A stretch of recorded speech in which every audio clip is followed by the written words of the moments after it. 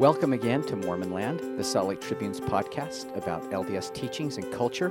I'm Dave Noyce. I'm a managing editor and the religion editor here at the Tribune.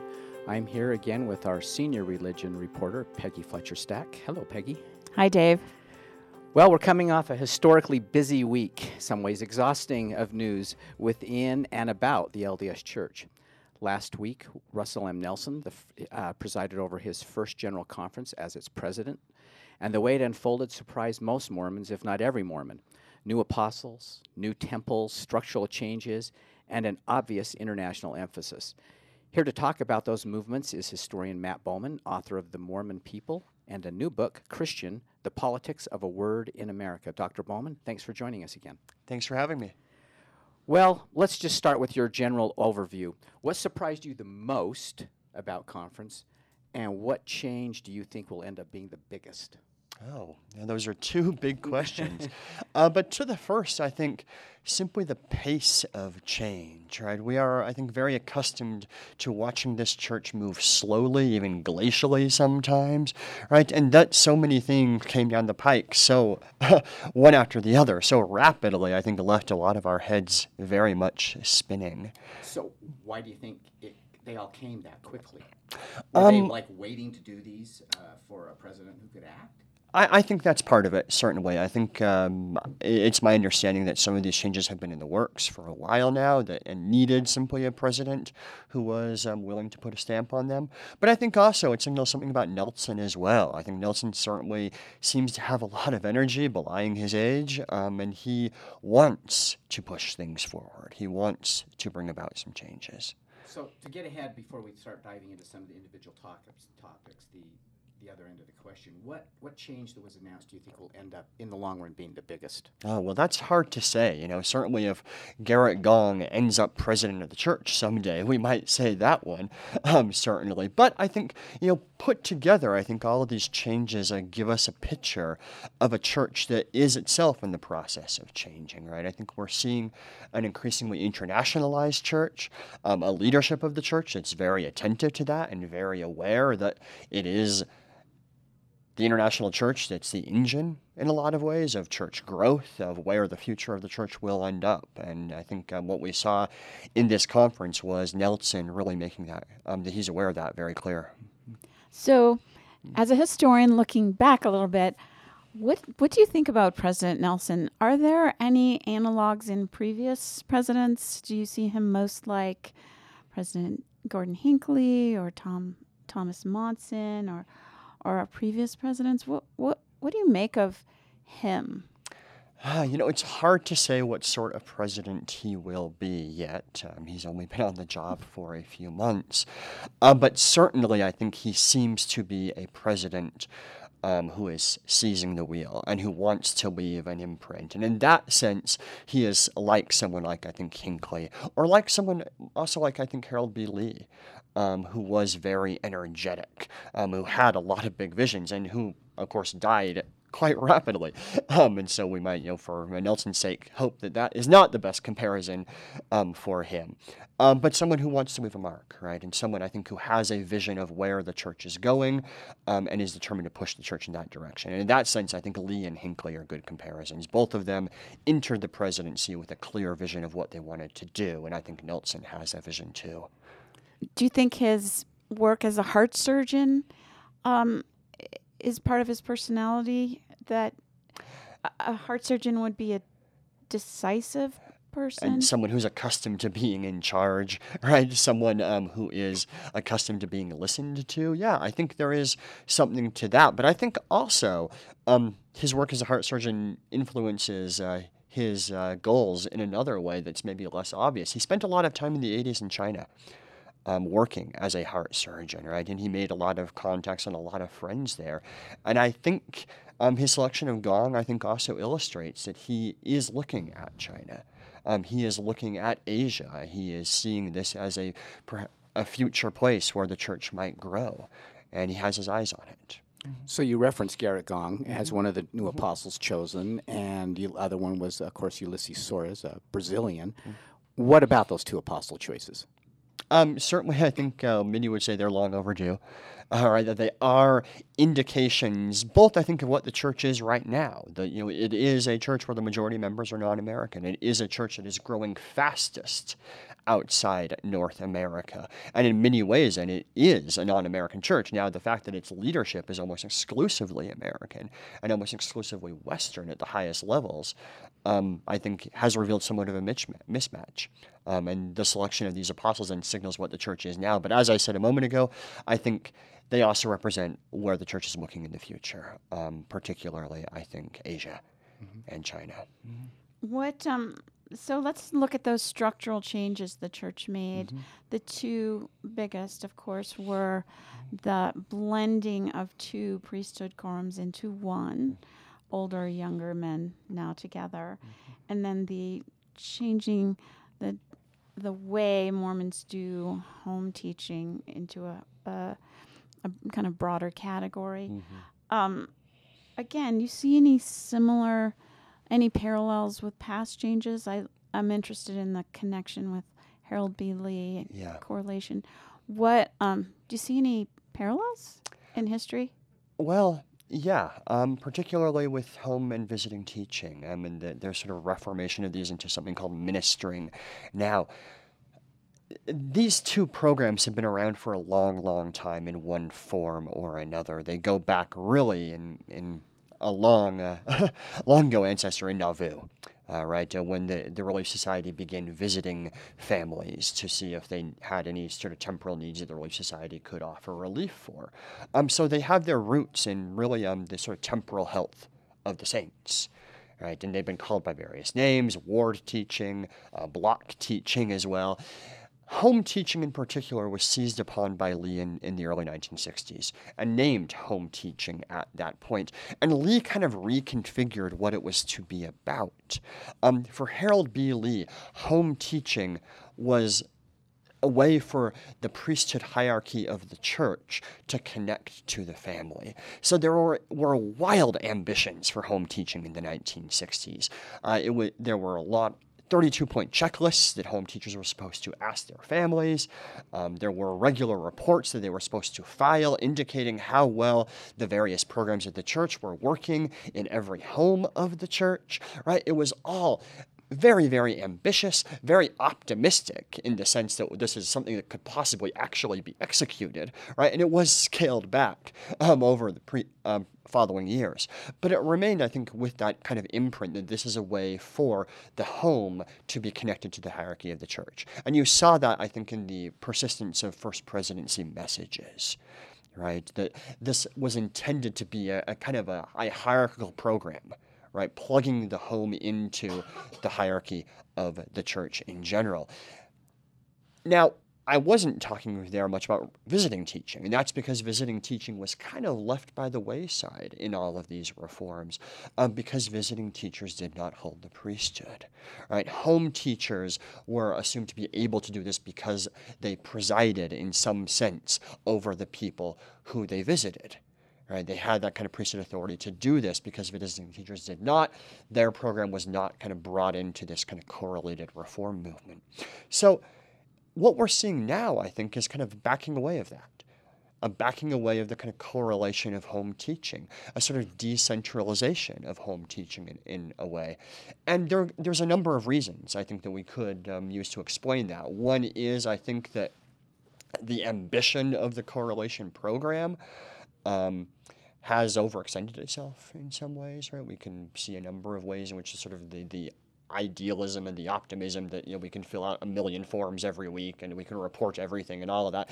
Those kinds of institutions tend to grow sclerotic and tend maybe not to work. But another reason, I think, why the scaling back of this is happening is it's part of a broader development over the past 10 or 15 years where a lot of these requirements and expectations and regulations have been scaled back in order to allow the church outside the United States to flourish better.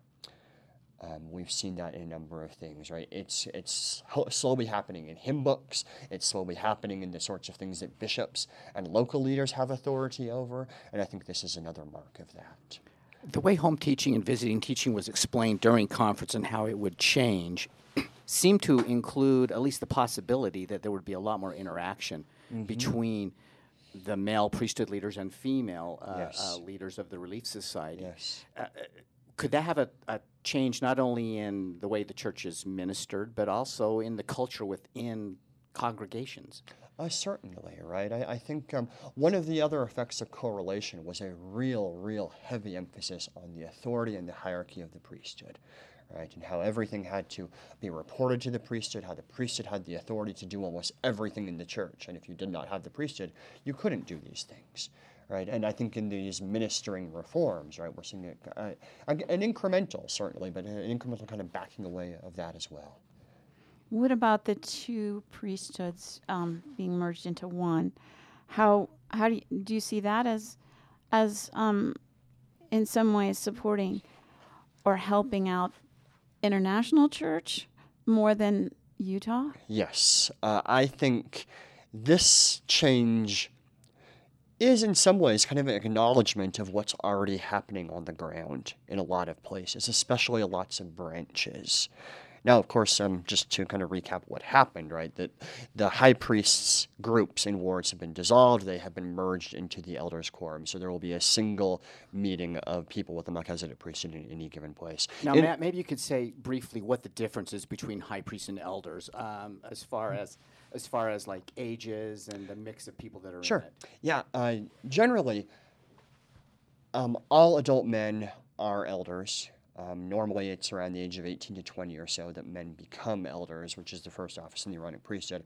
High priests are generally men who have entered into higher leadership positions, that is, stake presidencies, high councils, bishops, things like that.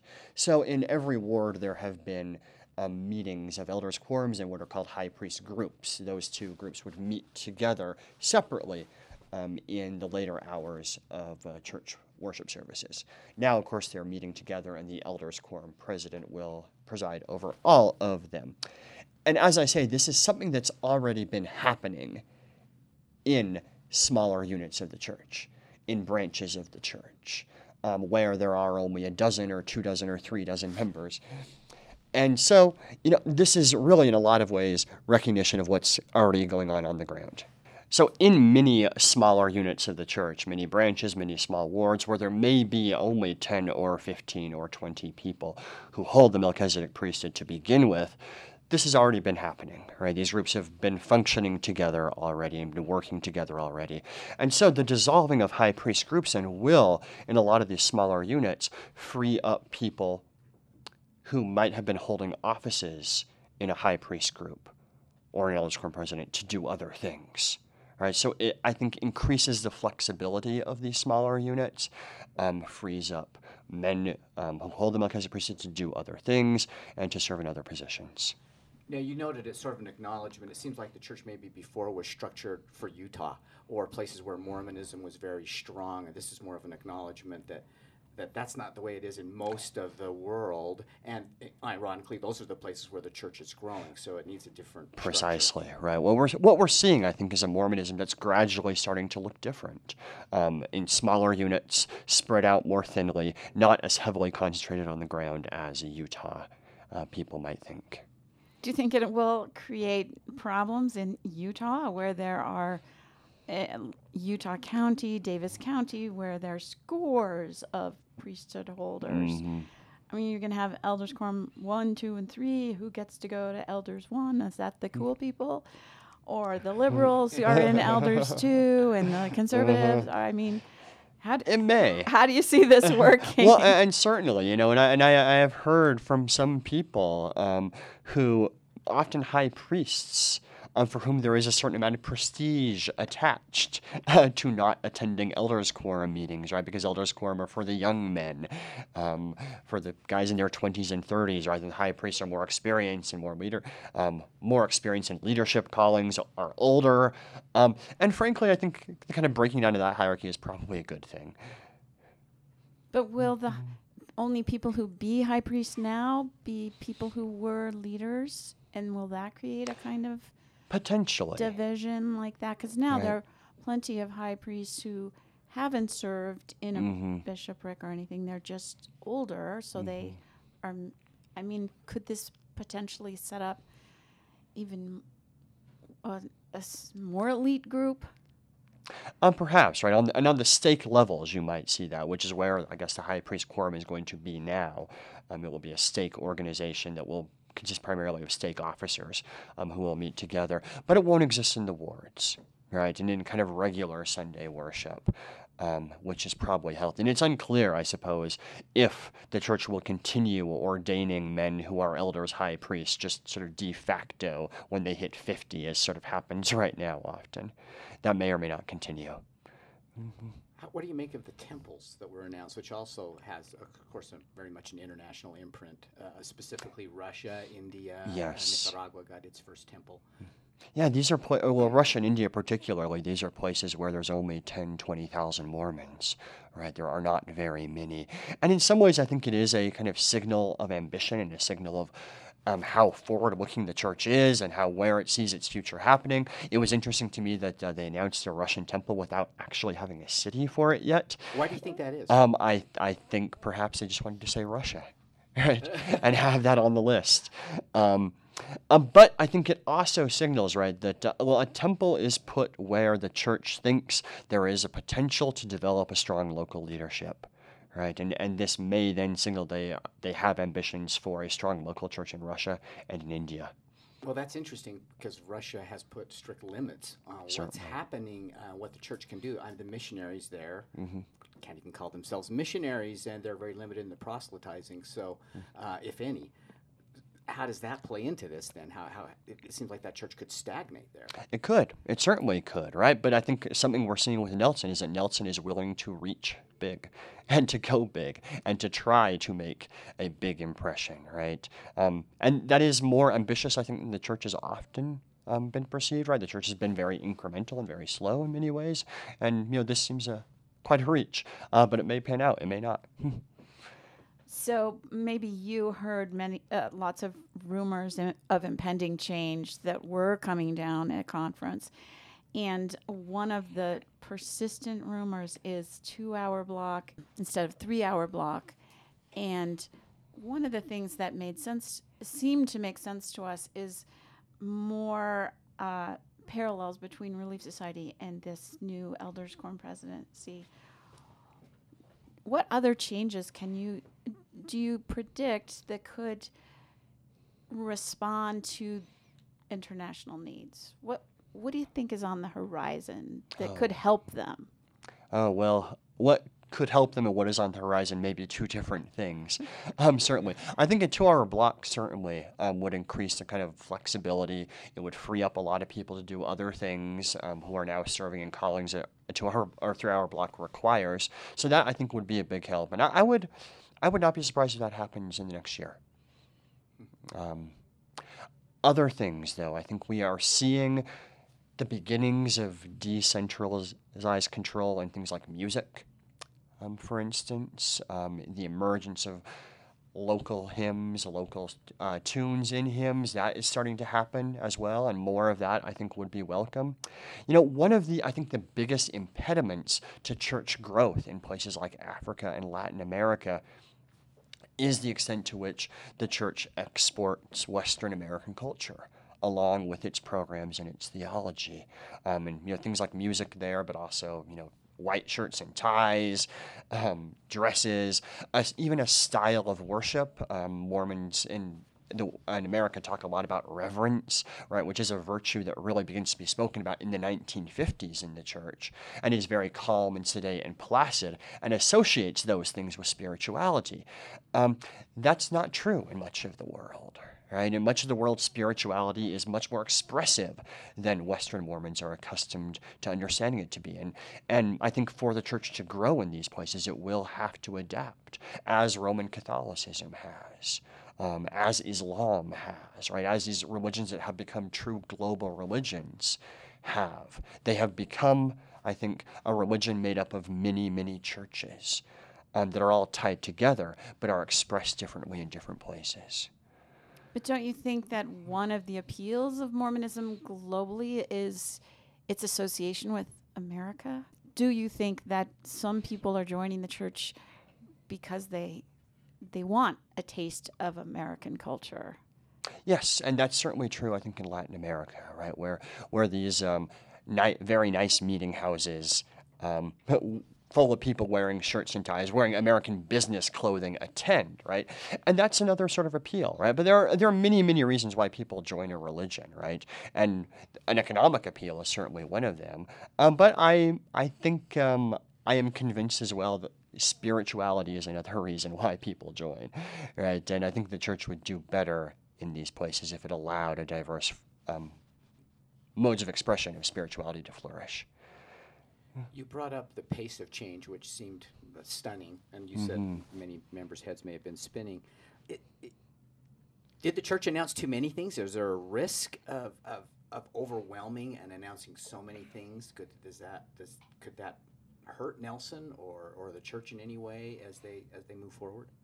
I don't think so, particularly at this point, right? I think for the past few years, as Thomas Monson was in his convalescence, very little happened and very little changed, right? And I think perhaps Mormons grew accustomed to that. But at the same time, I think people were energized by what Nelson did. I think there was a lot of talk about conference, right? Often conference is a very kind of tranquil affair, and not a lot actually happens. And I think people were excited by this one and sort of energized by what a Nelson presidency might end up bringing.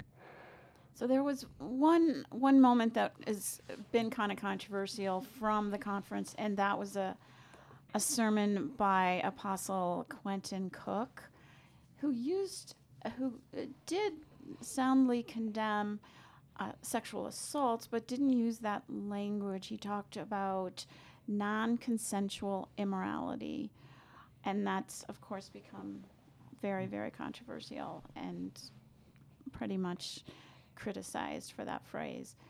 What do you make of his use of that phrase? Three things.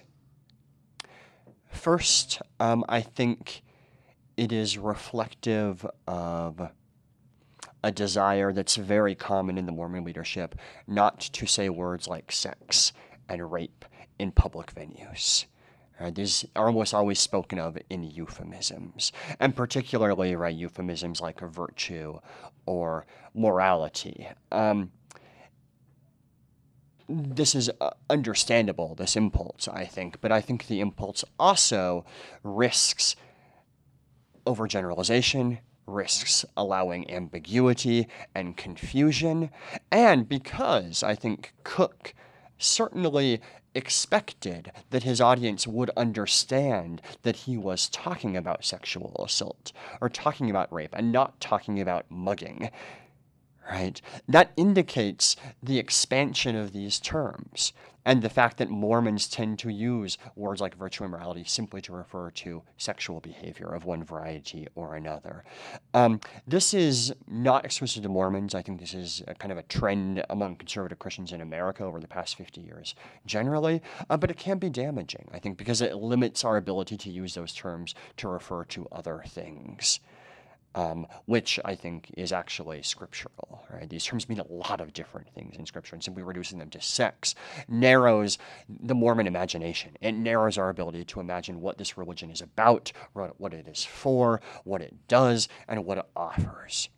Third thing, this struck me as a very lawyerly way of speaking. And that seems apropos for Cook, particularly, who is a lawyer, that there is a tendency, right, to use terms that might rebound with at least negative reaction to the institution as possible. I think that was maybe his intention as well. Speaking of lawyers, we've heard from some lawyers this week. The controversy right now, of course, with the lawsuit being filed against the church and a former president of the Missionary Training Center, alleging sexual misconduct by this former Missionary Training Center president. How should the church respond? Not legally, but what kind of response should the church be doing? Is that they've adjusted some policies? Is there more to be done there? What's your take? Oh, heavens. I to the extent that I'm qualified to speak about this at all, which I think is fairly limited. The examples that come to my mind, well, the most obvious one, of course, is the Catholic sexual abuse scandal. right? And the fact that the institution there reacted in the ways that many institutions do, which is to kind of clench up, to hunch over, to be defensive, ultimately I think dragged that scandal out for the Catholic Church far longer than was necessary and made it worse in the long run. So I think there are certainly lessons that this church can learn. Do you expect a language to change? You mentioned Cook's lawyerly language, and we hear that in the case as well. Do you expect, or would you like to see some more religious language regarding these things, less defensive of the institution? Well, do you think Cook's own phrase will be changed in its publication? Oh, I can't predict that. But again, I think in things like this, and especially in kind of the modern media climate, I think frankness helps. Frankness helps in two ways. First, it helps with healing. It helps with separation from the past. And it helps, I think, with changing, and making things such that stuff like this would not happen again. So one last question. I mean, President Nelson, as you noted, he's 93. Doesn't seem 93, and very vigorous. But he's a heart surgeon. He knows the math. I think. He knows he may not know how long he has. None of us do, of course. But at 93, the clock is ticking. Do you think he's trying to get things done quickly, so that in case his health turns quickly, and so he can get the church moving? Perhaps. That may well be it probably is on his mind. But I think also there has been kind of a pent-up number of things that have been on the back burner for a while now, and those are coming down the pike. Nelson's, I think, very happy to push those forward, but I think it is a combination of his imagination of what his presidency might be like and what has been brewing in the institution for a while. So one last question. You said stay tuned in 6 months. We may see more. What do you think about that? So you suggested maybe the block. Do you think the church is done for the time being, or will be more in 6 months? Oh, I hope it's not done. And I think, certainly there have been lots of buzzings about a 2-hour block. That may well come down the pike in October. It would make more sense, I think, for a 2-hour block to be announced in October, because then it could simply roll over into the new calendar year. Right, and with all the changes in curriculum that happen every year, right, it would be a more natural fit for that point. Well, we'll tell you what, we'll have you back in 6 months. And see if we have good. a lot to talk about or very little to talk about. Okay. Hopefully Dr. more. Bowman, thank you so much. Thank you Thanks for having being me. with us. Peggy, thank you again. Always a pleasure. We'll catch you next time on Mormon Land.